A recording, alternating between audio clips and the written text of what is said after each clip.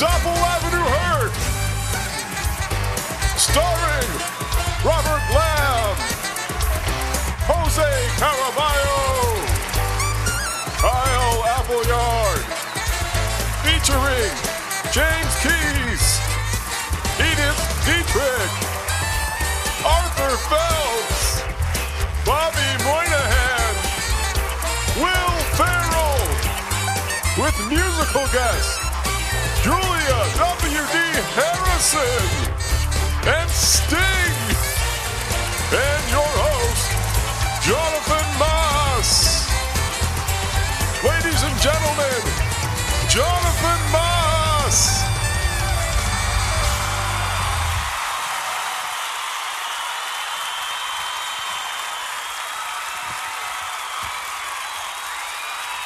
Thank you very much. I'm your host, Jonathan Moss. I am the editor of Doppel Avenue, and I personally would like to welcome you to the Doppel Avenue Hurt Season 2 wrap-up show with the cast and creators of said show, Doppel Avenue Hurt. Joining me in studio is writer of Doppel Avenue Hurt, Robert M. Lamb. How's it going? How you doing, man? Not bad. Okay. Joining him, you know him as Paul Wendt. We know him as Jose Caraballo. Exactly like that. Is this my cue? Is this when I jump in? Yeah. Yeah. Also known as JJ. yeah. Hi, JJ. I know you wanted to get that in there. Yeah. And last but certainly not least, we know him as Kyle Appleyard. You know him as James Keys. Hi, Kyle. What's up, sluts? How you doing? Good. Yeah. So we got last year. We went through the entire season, and we did this little silly cast and creator show on a whim.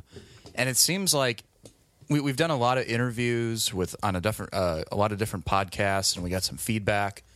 It seems like the cast and creator show from season 1 was like the most impressive. Yeah. With everybody. Like, don't mind all those hundreds and upon thousands of man hours that we went doing voiceover and editing and all of that. Oh, yeah. They loved the cast and creator show. Yeah. Yeah. What? He put it, no, JJ Oh. put it in air quotes because Air quotes? What are those? those are those things. Why'd you move your thing you- fingers like that? Yeah. Why'd you scrunch your What are fingers? those? I'm doing air quotes. Those are called air quotes. Are these supposed to work right now? What? Yeah. It's not working right now. Your headphones? There's a volume. I'll fix it There's a when- volume It matters. thing. Yeah, it's right here. Am I like the master of not turning stuff on right now? Maybe. Probably. Apparently. Oh, look at that. Now There it you works. go. Works now. Welcome to the podcast. Yeah. He couldn't hear anything Let's pop before. some champagne because it worked. Yeah. We're going to pop some Is that champagne. gonna like burst? No, it wasn't so bad. The last one did. Yeah, last one popped. So we're popping champagne because obviously there's another season in the books. Yeah. Congratulations, guys. Yeah. Mission accomplished. Good job. Great job. Yeah. I mean, it was absolutely fantastic. Hey, where's ours? I I don't know. Where's your cups? You brought the cups None in. of us grab cups. Just Kyle's the only one drinking champagne. Hey, I'm doing classy over here. Let's just pass around the bottle and take swigs. Fuck it. Oh, no, you're I'm not sick. doing that. I'm sick. Well, JJ. then you just go last. You guys do that. Yeah. JJ, I'll go take get the some last fluid. Chill swig. time. I'll go get some flutes. Okay. Okay. So, thus wraps up a whole new season of Doppel Avenue Hurt. Another 12 episodes. Another 12 episodes. From, like I said before, I'm the editor, and I'm also the voice of Arthur Phelps. Among some other bullshit Supporting characters, I do Sheldrake, Von Wallen, Donnie Lombardo. Donnie Lombardo. Yep. No, I didn't know that. Yeah. Yeah. Apparently, I'm a man of 1,000 voices on Doppel. Yeah. You know, really where that comes from is I don't have the voices. Like somebody doesn't record them or somebody's not available, and I'm sitting in my studio in the afternoon, and everybody else is fucking working while I'm editing, and I'm like, well, fuck it. It's a bullshit character. Yeah. That's Just really record real quick. that's really where that comes from. Yeah. Well, there's a lot of side characters, so There were so many. yeah, there's a lot. There were so many. I have to beg the question. Thank you very much, Kyle. Thanks, Kyle. Thanks, Kyle. Passing around. Appleyard! Yeah. Champagne for all. Keenan Thompson. Kenan Thompson. So, Gilderat. so this year we approached the wrap-up show a little bit differently. We knew, yes, please. We knew we were going to do a cast and creator show like last year, but we wanted to open up questions to the fans because, I mean, they don't really have a whole lot of direct access to us. And I'm not saying we're hard to reach people or anything. We're not anything of that nature, but we wanted to give you guys, as the fans, an opportunity to reach out and ask questions to us. I had an overwhelming response for you, Robert. Oh, Really? wow. I did. He's the writer. That makes sense. Everybody wants to. Here's Good the stuff, Here's the hopefully. number one question I got. Oh, God. For Robert M. Lamb. I'm scared. Where the fuck was Edith Dietrich? Oh, yeah. Yeah. A lot of people were wondering, like, why she wasn't in season 2 that much, but it's kind of like I outline the stories like before I start writing them, and I outline each episode before I start writing each episode. It's just I can't force anything, and forcing her into parts of the story just didn't seem like they were going to be plausible. So it was just like one of those things where I tried to fit her in when I could, but they just didn't have. Because you promised on the last wrap-up show that you'd write her in more. I was going to And try. you didn't deliver. Listen, she got her own BHS, Brentwood Heights stories, and she's going to be more in season 3. I've already been writing season 3, so she's got more to do in that one. So But- basically, get off my ass. Huh? Yeah, so back off. Back the fuck off. Then. She's still there, okay? She's not dead. No, it was more of like, it's just like story-wise. I mean, I wanted to really concentrate on story this time because I felt like season 1, I was really like kind of just winging it as I went. Well, you're introducing characters. Yeah. And backstories and stuff. And like it still had a story and stuff, and I still liked the story of season 1, but it wasn't as intricate as season 2, like at all. Like I felt season 2 was a lot bigger in scope and a lot like there were days where I was like, just where do I go from here? Like how do I connect these two dots? Like it was a lot harder to write. Well, and that does come through because I had probably read 90% of the story before I even started editing. And you could tell that it was a lot more in depth, far beyond episode or season 1. Yeah. And that's very evident in the writing. Hey, cheers. Yeah. Cheers. Hey, Cheers. fans, crack. As he's If you're taking listening a to this, picture crack right some now. champagne and toast with us. Yeah. Well, you're Snapchatting. Just shows you how old you are, Robert. Whatever. Why don't you get with the times? It's called Snapchat. All the kids are using it. Yeah, Coming from Snapchat you. just became popular now. Yeah. Wait. It was popular before, It's but it wasn't as popular. At Like the time everybody's of this using podcast, it now. when you're listening to this podcast, that's when Snapchat got huge. Right now, it's Yeah. because of the Snapchat Cultural phenomenon. JJ just Thanks took. to Doppel Avenue Heart season 2. You're welcome, Snapchat users. Yeah. Some other questions that came through. I guess this could be for everybody. What were some of the things that you had to prepare for, knowing that you had to go into season 2? Was there added pressure to outdo yourself from season 1? Not necessarily, but I had to keep up the voice of Paul, which every single time I went into a recording, I had to keep listening to my voice because I kept forgetting how to do it. And so Jonathan he'd be like, "You're not Paul enough right now. I need more Paul."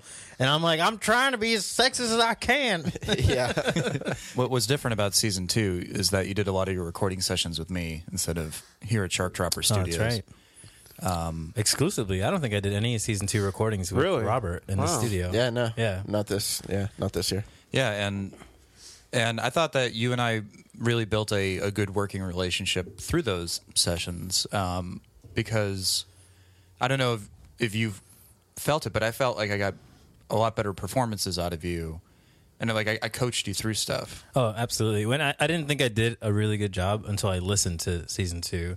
And I'm like, wow, I remember that being like, oh my God, this is going to come out so shitty. Like, people are not going to believe. And then I was like, oh, well, it wasn't that bad. Yeah. Did you have to? I know that you like when like before we started our sessions, like you had me go through like old episodes and stuff like from season 1. Yeah. And be like, yeah, okay, just give me what does Paul sound like? What does Paul sound like? And then you had to like hit it it took you like a 5 count, but like you just had to hear it for a second. Yeah. So that was really it for me. What about you guys? Kyle, did you prepare for? What was the question?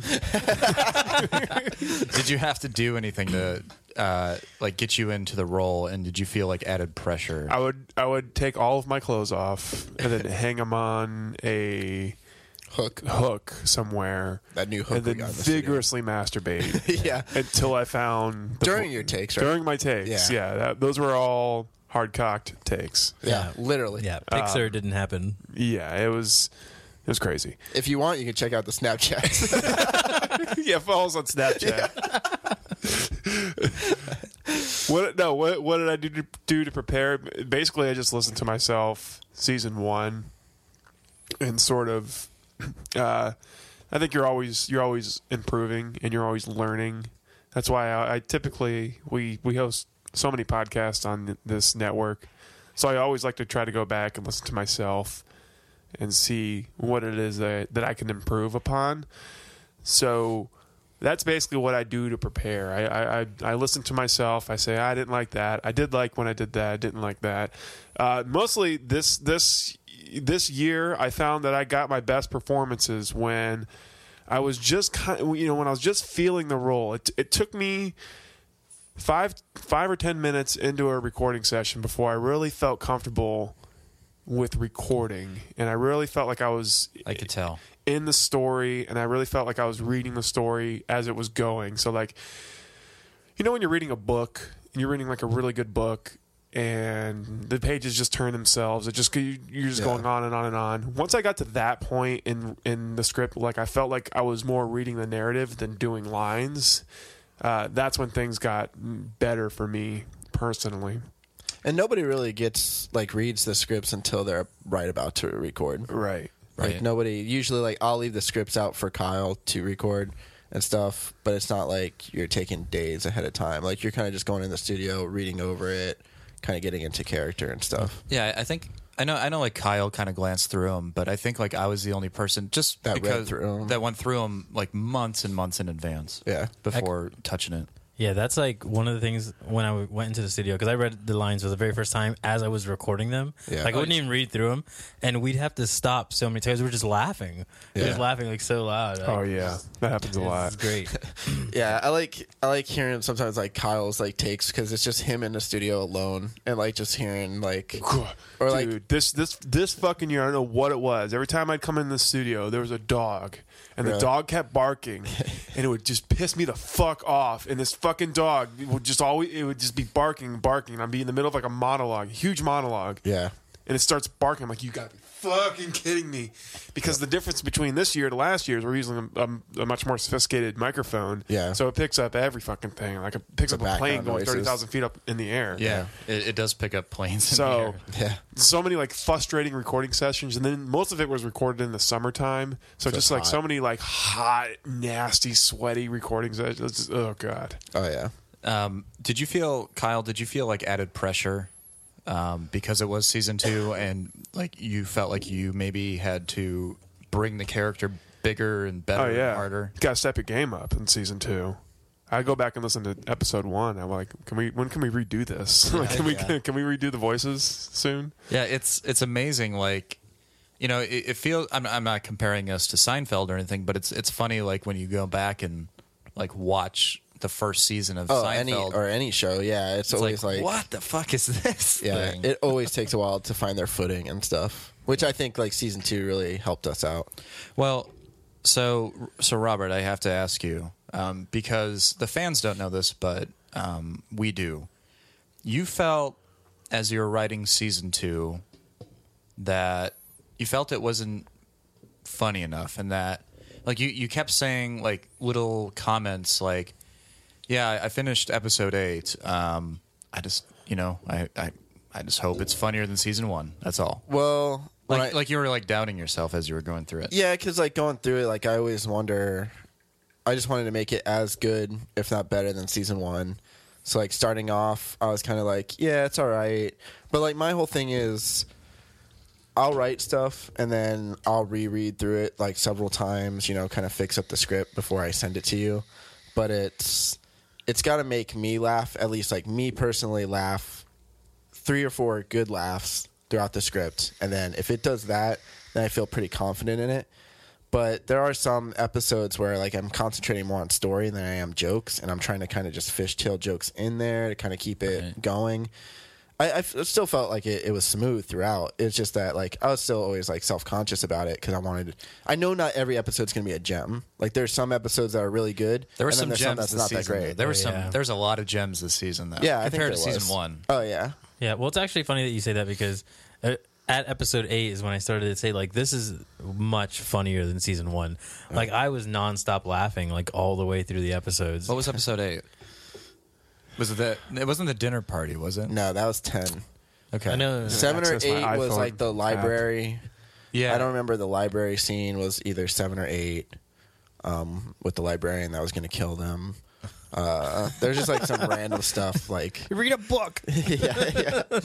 That's great. I just overheard what you were saying. That's Yeah. great and all. But you need to shut the fuck up. 8 was lying about George Lucas. Oh, Right, yeah. that was the interview with yeah.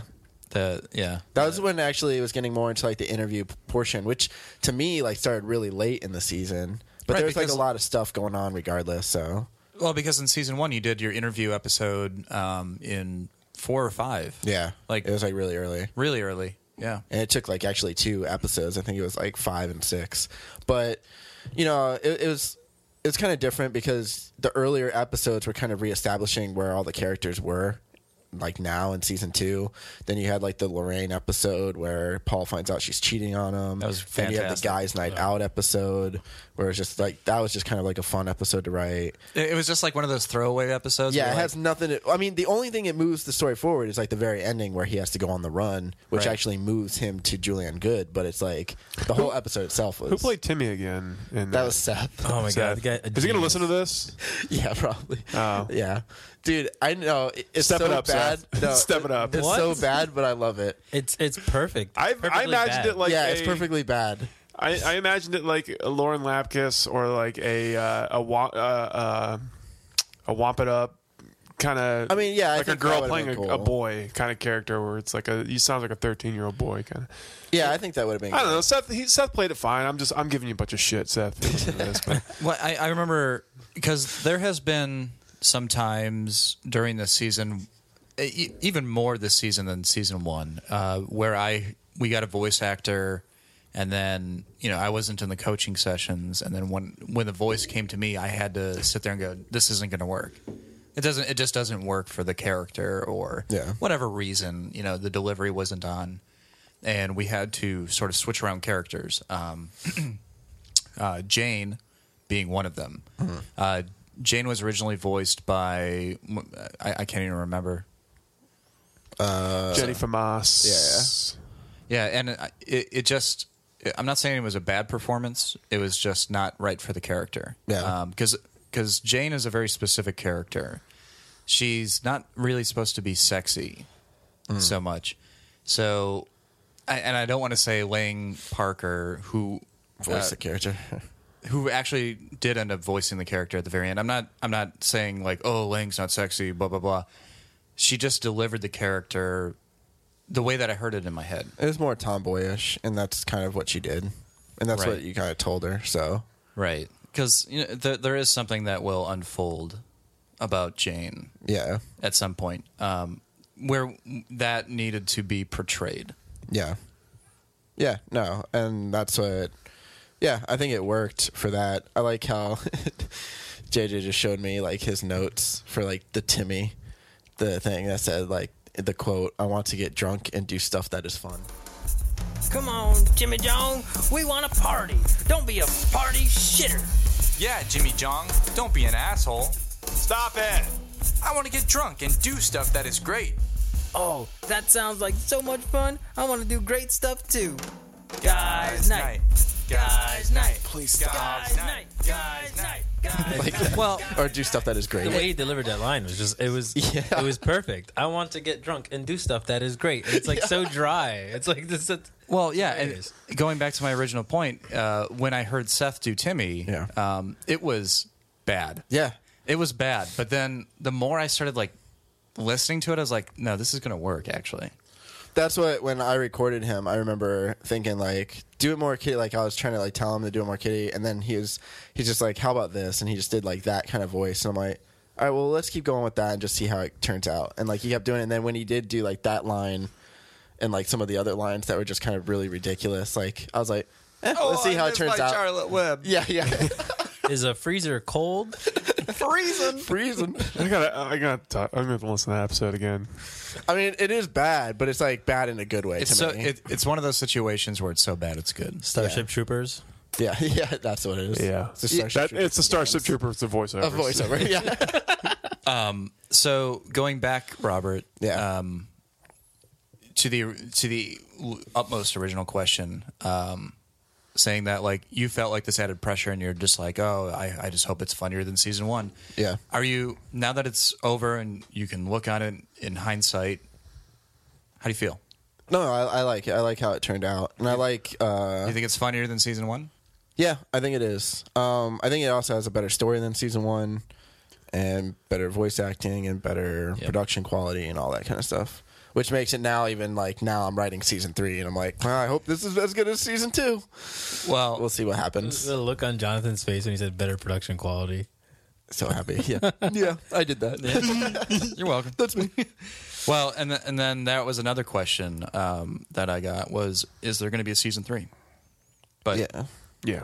I mean, we plan on doing it. It was more of like, we just wanted to see how season 2 did. And like, it's been getting like, that's the thing is like, we get emails like every so often of people saying they listen to Doppel Avenue Hurt and how they like it. And just like friends and family who listen to it say they like it. Download numbers are better. It's just like, it's cool. So like, we know like we want to keep doing it. It's just a lot of work. So obviously, we'll probably do season 3. I'm already working on season 3, but it's like, it's still going to be a while before we come out with it. We're still just in the writing process now. Haven't even done any recordings for it. So, right. And hopefully it turns out just as good as season 2, because that's one of my worries when I'm writing it. Is like, that's at least as funny and story wise as good. What if season 2 is just like the sophomore slump for you, and then like season 3 is just going to be Or like, what if season 2 is the highlight and then everything after is crap? Well, I wasn't prepared for that. Yeah. and I don't know. So far, I'm writing season 3, and I'm pretty happy with the first. I mean, I'm halfway done with season 3, and I'm happy with how it's turned out so far. So, Okay. So for the fans, season 2 was based around. You had to have heard of the movie Sunset Boulevard. Not that we ripped it off or anything. We just used the same themes. I mean, if you haven't heard of Sunset Boulevard, everybody knows the classic line, which is, "These pretzels are making me thirsty." You see, this is my life. It always will be. There's nothing else. Just us. And the cameras. And those wonderful people out there in the dark. All right, Mr. DeMille, I'm ready for my close-up. It's one of the best lines in cinema. Which is funny because I didn't throw. That's awesome. Yeah, I didn't throw that line in there, but I did throw. I'm ready for my close-up, Mr. And then whoever the director was. BC Baxter. Yeah.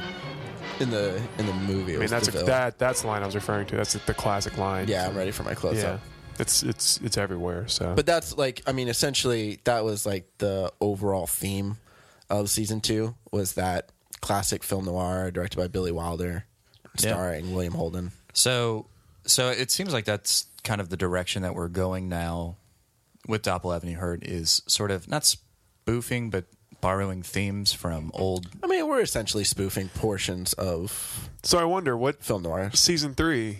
Can you give us a hint as to what you may be looking at? It's a terms of- mixture of. This is what I've been saying so far. It's a mixture of North by Northwest, Maltese Falcon, and Casino Royale. A lot of Casino Royale. It's actually going to be a little bit more James Bondish, but not. It's still more film noirish, but there are some. Will Felix Fun Leiter make an elements. appearance? Yeah, there is. There's a Felix Burner. And Oh God. yeah. But he's not like a main character. It's just kind of like a throwaway thing. But Okay. yeah, I mean, there's going to be like some references to that. This one, I wanted more of I wanted kind of a different kind of storyline. So it's going to be more it's going to be pretty expansive.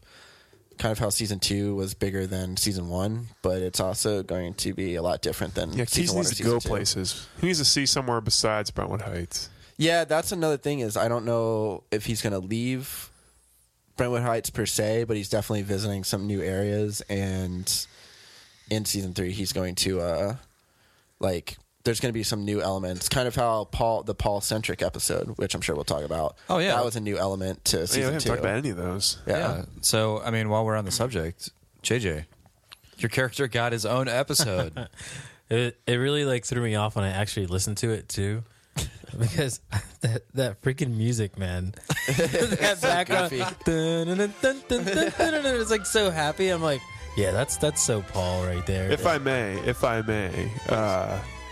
that music came about because there was a particular piece of music that I wanted to be used in season 1 and it never got used. But Jonathan found the music, and I think he ended up using it in one of the Brentwood Heights stories. Yeah, Edith, one of Edith's.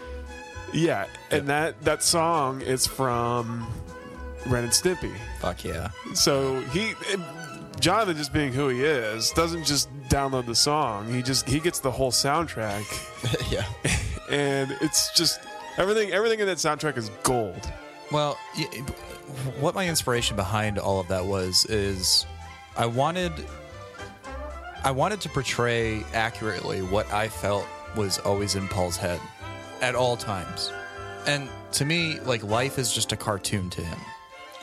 Would you agree? I mean, Which made it hard. because he's a kid. He's a kid. Right. He's the cutest character in the. But that's what made it hard writing that episode, because when I wrote it, the first page of that script before I even really got into it was literally him just random thoughts. And I was like, this isn't going to work. Like, he has to be like, I'm going to my car, I'm going to get in my car and drive off and stuff like that. He has to be like Keys in that sense, where it's making sense what he's doing, because I literally just wrote like thoughts, and it was just like, there's no story, like I can't go anywhere with it, so it can't be that random.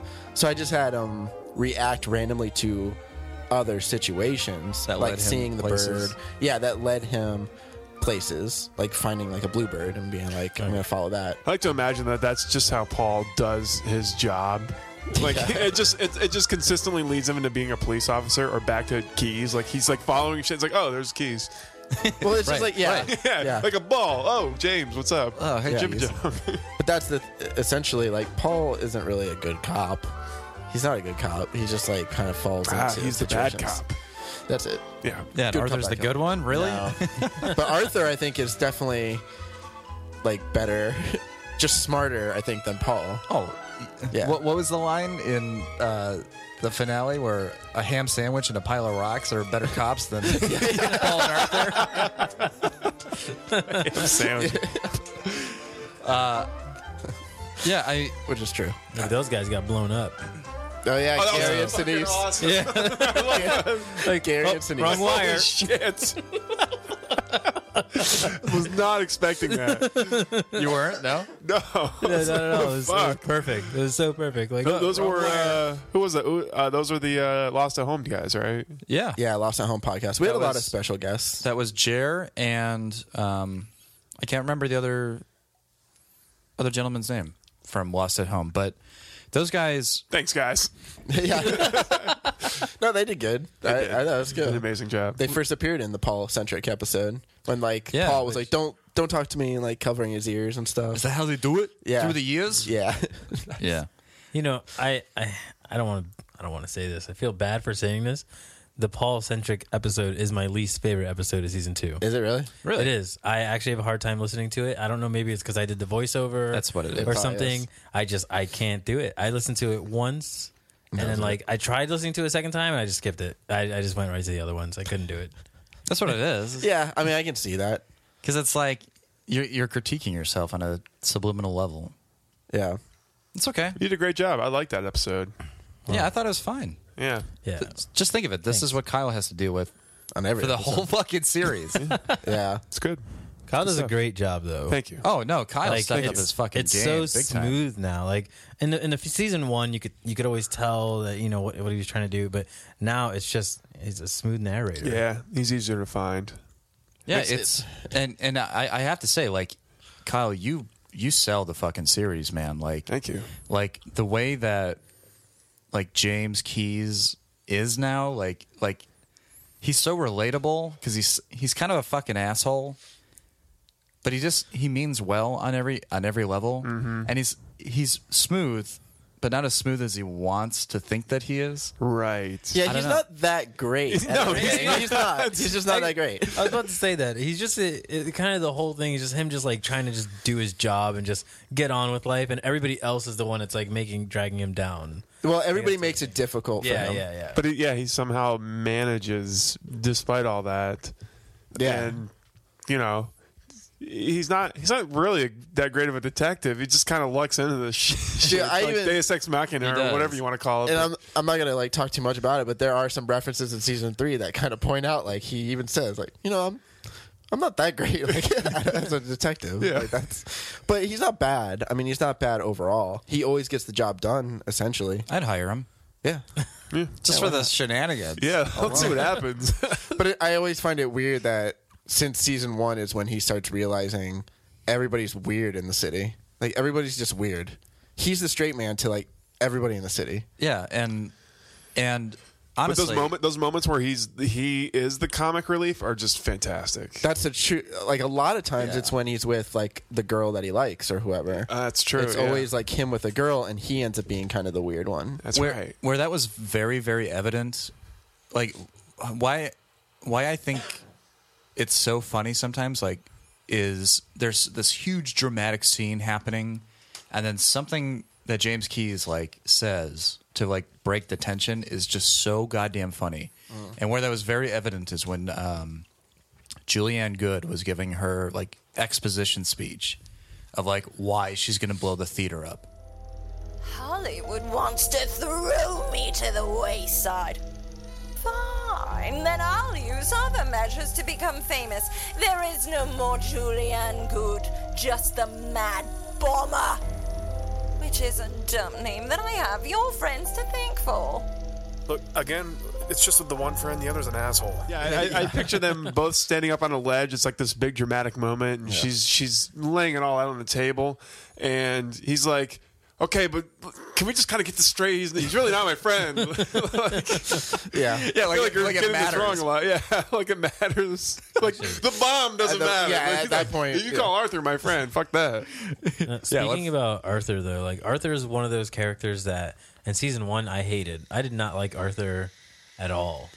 But season 2, he was my favorite character because every time Arthur and Keyes was in a room, I laugh like so. Yeah, I will say that something happened to Arthur in season 2 Yeah. that made him so much more likable than season 1. Just Oh, really? Yeah, I don't know what it was. Because I think it's just the writing, a little bit like like Robert softened his edges a little bit in season 2, and you Well, kind of got to know the man. I think I wanted him to be more of like a main character. Like in season 1, he was, but it was like also like he was also to me disposable. Like I could have gotten rid of him at any time. Right, and that's how I felt too. Yeah, but then like season 2 came around, I'm like, you know what? Let's keep him around. Let's Like, bring him into the circle. Yeah, be him. Like he's that one guy that like Keyes doesn't get along with, but he's still part of like him, Arthur, Edith, and Paul. Like it's like them Yeah, four. Well, I just yeah. like- Whenever I see those four together, it's like that scene in the Avengers when Mark Ruffalo shows up on the scooter. It's like, oh shit, everyone's here. Yeah. What I like about him the most is that he's always trying to win the approval of Jimmy Jong. He's like always trying Is to he- get that approval. Is he, or is he just covering his ass? I just don't, I don't know. know. Yeah. It's kind of back and forth. Like, one of my favorite lines is like right in the beginning. He's like, "Fuck you, Big Jimbo. We're friends." yeah, It's we're just friends like, now. I just like if you crack up so much. Like, yeah, this is Arthur. Like, he's like, "We're friends. We're damn it." But we're look, he friends." catches them. He catches them in the final scene. That says friendship to me. Yeah, isn't that great? Yeah. Like I thought that was very, very cool. Like I gotcha. it was like one of my favorite moments in the entire finale, where it's like, "Don't worry, your besties caught you." Yeah, Like that's But like did he do it because he knew, like, okay, I'm gonna have one on him now? maybe, but it was just it was a very endearing moment. And like when I was reading the lines for Arthur during that moment, it didn't come across. But like as I was editing it, I was like, "Oh, this is going to be awesome!" Like it comes full circle now. Like maybe Arthur really does like Jimmy Jong. Yeah, it does really want to be friends with him. Right. Because before, like when it started off, it was, you essentially think because it's just to cover his ass because Right. he knows he got caught cheating with Lorraine. I actually never thought that. Really? I Really? from the beginning, it was just like I thought Arthur genuinely liked Jimmy Jong and wants his approval, and Key's just like, I really fucking like hate you. I don't want to be around you. That's what I got from it, at least. Yeah, I mean, Arthur is essentially part. I remember, I think it was Jonathan saying that, like, for some reason, it seemed like Arthur got more of the funny lines this season than Paul did. I did. And I was actually kind of concerned about it. Really? Not me. Because it's like, in season 1, you admitted that Paul is just the guy that I give all the best lines to. Yeah. Arthur got way better lines, especially in the finale. Yeah. Like Arthur was so much more highlighted than Paul was in the finale. Which was great, though, because, like you said, Hey, there's Arthur. free pizza. Yeah. Hey, guys, did you hear that? Free pizza. Fucking pizza. Dude, the emotional part right before that was like, my friend told me, I'm you know, so how to sorry. empty, how to get everybody out of a building. Yeah. That sounds lame. Like, that guy sounds lame. Paul forgets it. It's like, oh, pizza's here. He's like, where's the pizza? Yeah, seriously. It's your fucking plan. Yeah. That was awesome. But that's what I was gonna say is in the finale when Arthur catches Keys, I think it was like him and Joey catch Keys or whatever. Right. And Paul is just sitting on the side, like not doing anything. Like he's like eating popcorn or something like Yeah, that. he's just on the hanging out. side. Like just But I think that's Paul. Like that Yeah, that would be pretty much. Paul. Is like not really doing too much. Paul's the cop that just like he sees a gang fight, he just waits for the last guy to get shot. He's like, you're under arrest. With the music going. I do want to say my favorite part of the finale, though, and like speaking of like Keys not being like the best detective, I think the fact when he does the gun thing with his hand actually shows that he's like pretty cunning, but it works in this like situation of how this whole city's just ridiculous. Like everybody in the scene city. was so ridiculous, and then like, they're like, oh shit, that sounds scary. Like, What kind of gun does he have? Yeah, essentially, I think he it's a almost scene, got me. There's a scene where like Keys realizes he doesn't have his gun, and like these guys are shooting at him. So instead, he's like, "I'm going to try to use my finger as like a gun." So he just like aims around the corner with his hand and just starts going like bang, bang, bang, bang, bang, bang, bang. But then Kyle like goes really into like brrr, bang, shoo. I came up with a plan. Hopefully, it would work. I put in my finger like a gun and aimed it around the canisters. Bang! Bang! Bang! Bang! Bang! Bang! Maybe, just maybe they would believe I had a gun. Bang! Bang! Bang! Bang! Bang! Bang! What the hell kind of gun does he have? I don't know. I can't see it. It sounds super dangerous. Yeah, way worse than our guns. Bang! Bang! Bang! Bang! Boom! Bang! Bang! Bang! Bang! Bang! Bang! Bang! Bang! Bang! Bang! Bang! Oh shit, I think he almost got me. Yeah. It was cool. I got to pull out all the childhood like gun sounds. And That was awesome. that brings me to a good point. The guys from Worst Idea of All Time podcast. If you've never heard of it, please go follow them. It's called the Worst Idea of All Time podcast. And it wasn't Tim. It was Guy. Yeah, it was Guy. Tim was the other one. I mean, they both voice characters. They both voice characters, but it was both very like. It was so funny. Like they were just perfect. Yeah. I mean, these guys live in New Zealand, and they voiced Hugh Tarlov. Yeah, which is like the big psychiatrist. final fight. Right. I thought Guy did great. Yeah. I like that moment where he goes, "Oh shit! I think he almost got me." Yeah, with the gun. Yeah. Yeah, like how? Why do you think he almost got you? Yeah. You would fucking know. Like, are you serious? But sorry, Guy, if you're listening to this, but Tim fucking hit a home run As the stock boy? As the stock Yes, boy. that was my favorite guest character of the whole season. Yeah. It was phenomenal. Like, That was awesome. The crazy stock boy that helps Keys track down. Oh yeah, I got him. Like, Yeah. he's fucking... I got him. You want me to kill him? No. No. I do not want you to do that. He fucking kills him. the line that got me was like, "Is it a big pink dildo?" Can I help you find something? No, I don't think you can help me find what I'm looking for. Why? It's hard to find. Is it a big pink dildo? No, Jesus, no. Why was that your first guess? Well, we get a lot of lone dudes coming in here at 2 in the morning looking for big pink dildos. That's interesting. Sadly, we don't carry those. We only carry big blue ones. Which we met them at Podfest, and I remember going up to them and saying like, "Hey," because we only emailed them about the scripts. They sent us the voice recordings, and then we put them in. But when we saw them at Podfest in September, I went up to them. I was like, "Hey, I'm Robert from Shark Dropper. I'm the one who emailed you for Doppelganger." He's like, "Oh yeah, like that's awesome. Like we listened to them and we thought they were really funny. We were glad did the voices work out and everything." I was like, "Yeah, they worked out really well. Like thanks for doing it." I kind of felt weird that like once I sent you that first script, like your second line is it a big pink dildo? Like I'm just like that's kind of weird. But what was like almost like extremely gratifying for me was like when you like were apologizing, like, "Hey, sorry," you know, and they're like, no, it was like very, very funny, and it's like these guys like have like one of the most downloaded podcasts. Oh yeah, it's pretty big ever podcast, right now, and they're reading our script saying, "No, that was hilarious. We were laughing out loud," and then the fact that they even like agreed to do it, like it was just that's why like when they got back to like because I emailed them, I actually Facebook messaged them I think, and like they got back to me. It took them a while, but then they were like, "Sorry for taking so long." I'm like, no problem at all. Yeah, those guys and are they just ended up doing it. They're like really cool, real menches, man. Yeah. Real menches. Good guys. And I mean, so those guys, we had Lost at Home podcast guys, we had Lang Parker, comedian Lang Parker, a lot of guests. Mallory, Mallory, a fan of ours. She's a fan of ever since season 1, the first like couple episodes. Yeah, she's like our original OG fan of the Shark Dropper Network. And I just asked her, I'm like, "Do you want to be a character?" And she said, "Yeah." She killed it. Yeah, she played Bethany. Yeah, the Irish girl to Paul. She did very good. Yeah, she did very good. And I gave her accreditation at the end of the finale, and I said, "Look, you know, Mallory is one of those few voiceover actors that I get to work with. No offense to anybody else." That really understands their character. Yeah. And she goes off script a lot. But it works. Yeah. Like she understands like she's supposed to be like this motherly character and motherly figure and most of the lines I used for Mallory's character Bethany was completely unscripted. Yeah.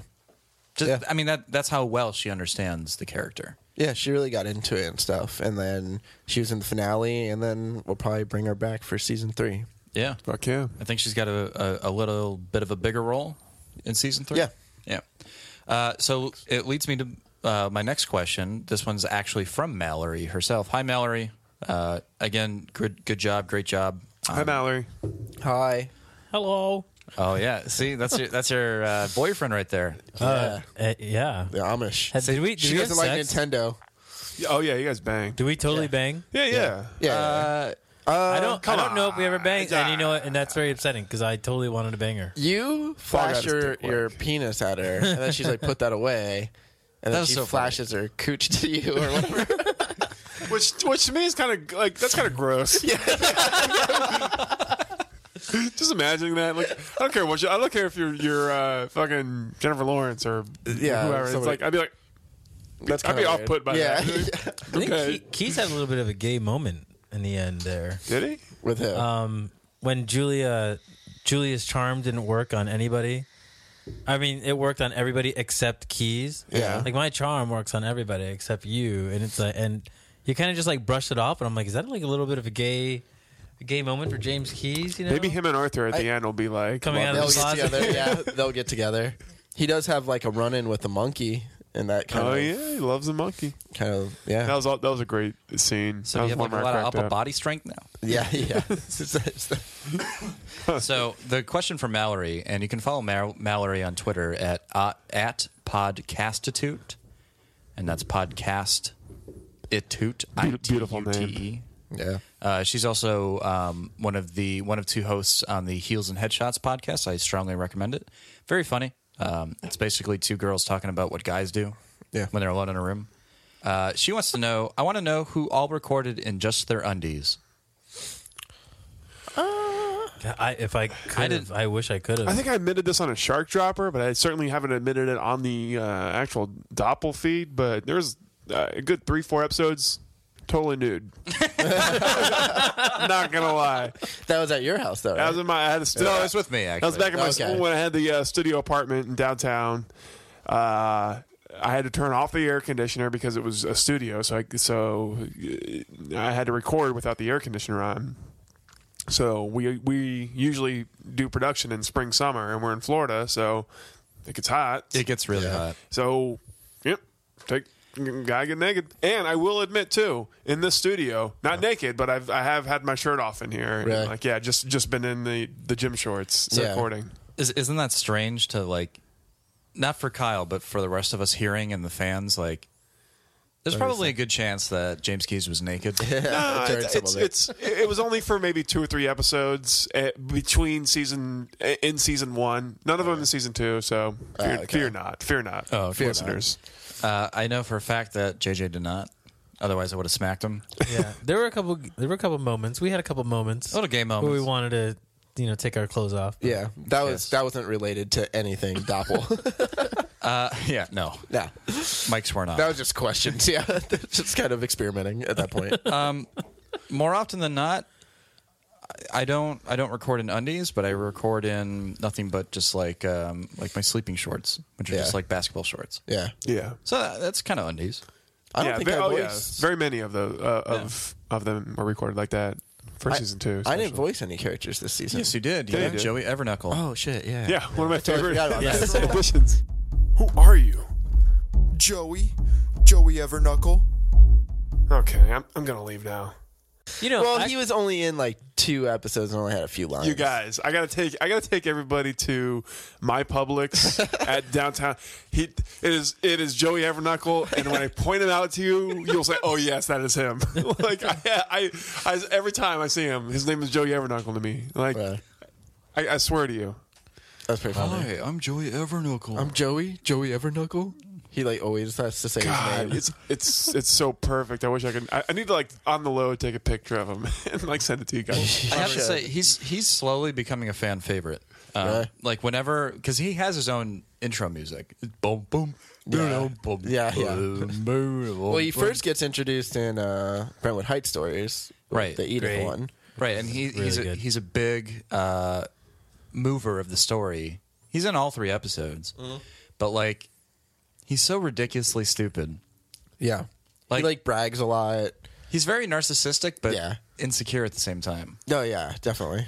And he has a bigger role in season 3. It's actually getting hard though with like the amount of characters there are now to give enough screen time to each character. Joey, Arthur, Edith, Paul, Just kill him. Keys. Hey, Yeah, somebody's got to die. somebody off. might someone's die gotta off. die. Who No, knows? actually, Robert, I don't think there's a voice that you do that I don't love. Like what? you, it doesn't matter if it's a little small part or Joey Everknuckle or the Mario brothers over there, the Italian, the Italian guys in the waiter. restaurant. When are they coming Every back? time you're in a scene, I like your. Why don't you do more voices? I don't know. I'd rather not. But you do good. Yeah, I don't mind doing voices, but like it's got to be something that like It'd be a quick thing. yeah, like I don't want to be like a main character. I mean, Joey is going to have more parts in season 3 and stuff, but it's like I don't know. Like I like doing kind of just the side goofy characters, and I like doing like just crazy voices. I don't like doing kind of like everybody kind of sometimes does like just a variation of their normal voice, but I like to like go really far with it. Yeah, that's kind of like what I do with like Arthur. I think of like like the most stereotypical fat Italian Brooklyn guy from Brooklyn, Yankees fan, and like I just sort of have to like conjure up what he would do or what he would think or how he would say things. And he's kind of like an imbecile, and I kind of throw my voice into the complete opposite direction. Yeah. Hey, Yeah. What are you talking about? wait, hey, come on, Keith. But like like Sheldrake, it's just like a Yeah, it's just a slower, variation. sophisticated version of You. my normal voice. Yeah, that's what I'm saying. It's like I don't like for me like that would just be like too much like to like do that too. Like in the sense that I rather just go like completely crazy with it. That like I don't know. That's just like easier for me. Sure. I don't know. That's weird. So we're about halfway through the episode right now, and so this is a good time to take a break and pay our sponsors and give credit to everybody who supports us through Doppel Avenue Hurt. Yes. But when we come back, I would like to talk about. We might get Amy in here, who voices Edith. If she shows up. Yeah, I mean, we'll have to get a hold of her, but she said that she's down. So I want to give just an opportunity for her to get in here if she can. But I definitely want to talk about the addition of Julia W.D. Harrison for season 2. If you don't know who Julia W.D. Harrison is, she was the infamous voice of Julianne Good. Julianne Good! I do have an interview with her. She is obviously in Los Angeles. We're in Florida. But I did get a chance to speak with her earlier today because she couldn't join us in studio. So anyways, when we return from the break, we're going to get into the ladies of Doppel Avenue Hurt. Hey fans, it's Jonathan. You already know who I am. And I'm here to talk to you about Audible.com. Audible.com is a wonderful, wonderful sponsor of Doppel Avenue Hurt with over 180,000 audiobook titles for your iPod, Kindle, or MP3 player. They have such a wide selection. I use them. Kyle used them. Everybody on the cast and crew of Doppel Avenue Hurt uses them. A book that I have recently listened to was The Dead Zone by Stephen King. And if you've heard so many of like my commercials for Audible with Kyle and all that on Shark Dropper, you understand that I'm a big Stephen King fan. But The Dead Zone, I think, applies even more so today. I mean, the book was written, I think, in the 80s. But essentially what it is a man, as a young boy, he's growing up in, like, Minnesota, I believe. And he has a horrific accident where he falls on the ice, like, while playing hockey. He's, like, 13 at the time. And he hits his head so hard that he now has the ability to sort of see into the future. So the way that he does this is by shaking hands with someone. And every time he shakes hands with someone, he's able to see the impact that they're going to have on the world throughout their entire life. So he gets a hair up his ass because there's an upcoming election for president. Sounds familiar, doesn't it? We're living in those times right now. So he, as a joke almost in jest, he goes and wants to meet the presidential candidates. Well, as he's shaking hands with the person that is actually like the lead runner, for now, applying to today, that would be Donald Trump. And I'm not going to try and connect the dots for anybody, but he shakes hands with the lead candidate, and he sees like an absolute nuclear winter, nuclear holocaust. He's basically going to be, Hitler 2.0. So at that point, he's kind of, he's presented with the option, or this. He's at a crossroads in life. Now that he has the knowledge that this is going to happen and that this guy is likely going to be elected president, what is he supposed to do with this information?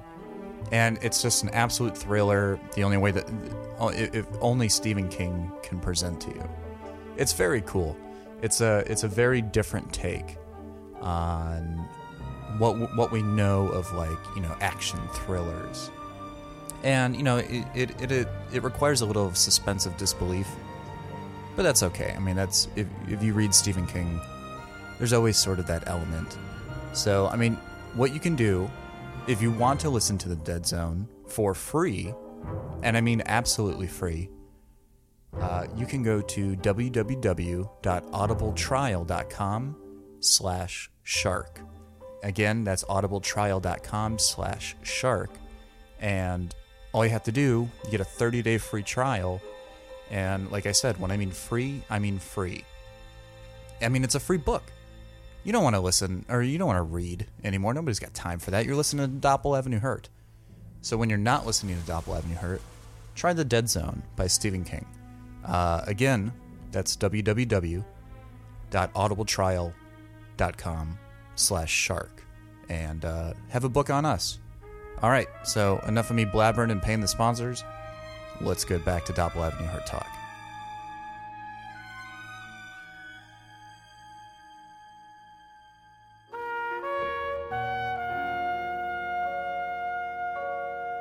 Welcome back to the Doppel Avenue Hurt Season 2 wrap-up with the cast and creators. Again, I'm your host, Jonathan Moss. With me is the writer, Robert M. Lamb. Paul Wendt, real name JJ. Jose Caraballo. And then, obviously, your star, Kyle Appleyard. What's up? As James Keys. Hi, guys. But before we go back into the discussion, I want to talk a little bit about Julia W.D. Harrison as Julianne Good. Unfortunately, she wasn't able to join us today because she has a prior engagement with Horatio Sands from SNL. Horatio Sands! Yeah. She's doing a live show in LA tonight, so obviously our schedules did not match up. But she was fortunate enough, or I was fortunate enough, to talk to her earlier in the day, and I got a chance to ask her some of your questions. So these are your fan-submitted, Twitter-submitted fan questions to specifically Julia W.D. Harrison. And here's that interview now. I'm sitting down with Julia W.D. Harrison, the voice of Julianne Good from Doppel Avenue Hurt. Hi, Julia, and welcome to the Season 2 wrap-up show. Hi, guys. Thanks for having me. Well, we might as well just jump into it then, huh? The first question that we have submitted specifically for you was there anything special that you had to do personally to get into that sort of that role of Julianne Good? Well, actually, sometimes if I wasn't able to get to the vocal spot I was looking for, it helps, when you're dressed up as a character or something, it actually helps you act a little bit more like them or escape into that fantasy a little bit more. So I don't know how method it is, but I've got a kimono. So yeah, just throw a kimono on, make a drink, get a little decadent, darling. So, yeah, I mean, I didn't do that every time, but yeah. Yeah, dressing up like your character. That's definitely a new one. Second question is, well, the guys here at Shark Dropper know the answer to this one, but the fans really want to know, what was the inspiration behind your character? The inspiration behind the character, definitely based, somewhat off of Sunset Boulevard, but it's just kind of a combination of absolutely fabulous.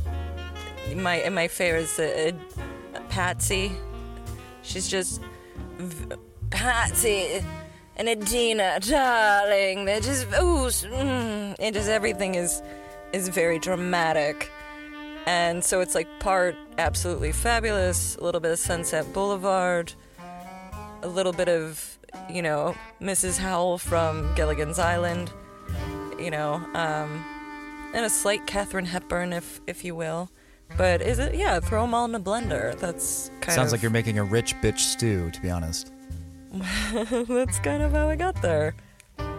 A lot of people are requesting a resurgence of your voice. So not as Julianne Good, but will you be returning for season 3? Possibly as a different character. You bet. Absolutely. If there is a role, I would like to be in it. So, it's absolutely too much fun not to. That's very good to hear. we do have a role for you in mind. Obviously, we have talked to you about that. I don't want to give anything away for the fans, but there is going to be a pretty influential character coming forth in season 3 that, as you know, you will be voicing. But you know what? I digress. Since Doppel Herd is sort of this kind of like a 70-30 or 60-40 blend of comedy and drama. I think they just call that a dramedy. But anyways, we know as we're reading some of the lines, like you can read it on paper, but as you're saying them, performing them, depending on how much, like oomph you give behind a line, you find yourself cracking up halfway through the line and having to redo certain things over and over and over again because you can't help but laugh. What were some of the hardest parts for you to get through without laughing on microphone? That is a difficult one because sometimes to get an honest reaction, I wouldn't even read through the whole script sometimes. And before I started, I would do one read not knowing anything but the line before it. So what's an honest reaction you might have? And I had the hardest time getting through the time increments of, what was it, the mid 90s, 2000s type songs where it's the bare naked ladies.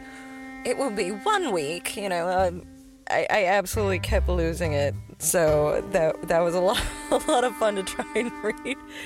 But actually, I laugh more reading other people's lines for some reason because I can hear their voices in my head. Knowing that Amy Lorraine is doing Edith, I can hear it when I read it. Same thing with, Kyle doing Keys. Like, I can hear his voice. And so there are just times where I'm going, oh, jeez. It's definitely a pleasure. I know.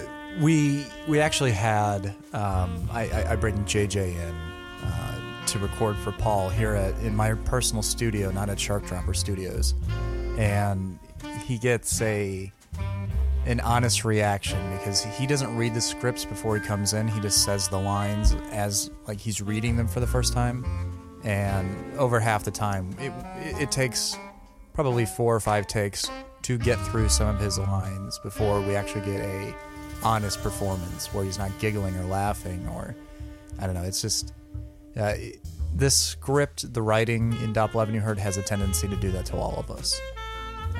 So I'm glad you're not an exception. So this question's not so much for Julia W.D. Harrison. It's more for Julianne Good, if I may. It's very evident throughout the season 2 that Julianne Good is not a fan of Star Wars Episode 1. So I have to beg the question, what is Julianne Good's favorite Star Wars movie? So, what is Julianne's favorite Star Wars movies? Since I obviously hate the first one so much. Let's see. I think Julianne would probably be a big fan of The Force Awakens, and I will say it for this reason. As someone who was trying to get back into the spotlight, I think that she would be very impressed with a powerful woman, like Carrie Fisher being back in a very iconic role and, being this strong woman, with another strong character coming out of her, coming into her debut. So it was kind of like a cyclical, Rey is kind of coming up as this very strong warrior, Jedi type, and I think she could be on board. I'd like to think so. Yeah, that's good enough for everybody. I don't see a problem with that answer. Julia, do you actually love James Keyes in real life, or is it just your character? I can only assume. Do I love James in real life? Well, darling, it was just a role. Don't be so ridiculous. I couldn't absolutely love him. I do care for him a great deal, though, sweetie. But, darling, such is the life of a movie star. Our romances are fleeting on set, But in real life, we're the best of friends, you see. We're definitely not lovers. We save the chemistry for on-screen. Oh, I didn't know, Julian. I swear, I'm a middleman. I'm just catapulting questions at you that I get. Honestly, that's all the questions we got for you, Julia. Thank you very much for joining us. Well, there is this other question. I'll leave it up to you if you want to answer it. But first, tell everybody where they can find you. And then if you feel inclined enough, there is a fan on Twitter. He will remain anonymous at this point. But he asks if Julianne Good will marry him. I have links to everything, including other Shark Dropper projects, The Hooray Show, other podcast stuff, Nighttime Foam Corner. All that stuff can be found on at Julia W.D. Harrison on Twitter, and I'm at Julia W.D. Harrison on Facebook, Instagram, and I hope that you will hear a whole different side of me. And to the gentleman who asked if he could marry me, of course, darling. Make sure that we don't need a prenup. That sounds silly. Oh, because you'll just want to give me everything. What's a woman to do these days? Men getting so attached and all. Well, there you go. Perfect, Julia. Thank you very much for joining us again. I'm glad I got the opportunity to at least talk to you for a little bit. Sorry you can't be here in Florida with us, or vice versa. Sorry you can't be in LA with you. But I know you have a show tonight, and good luck. I know it's going to go fine. And everybody, please, please, please go out and support Julia W.D. Harrison. She's an up-and-coming podcaster that deserves your support. Obviously, she wowed you with Julianne Good. And I promise you she's going to wow you again in Season 3 as someone else. So there you go. And with that said, back to the show.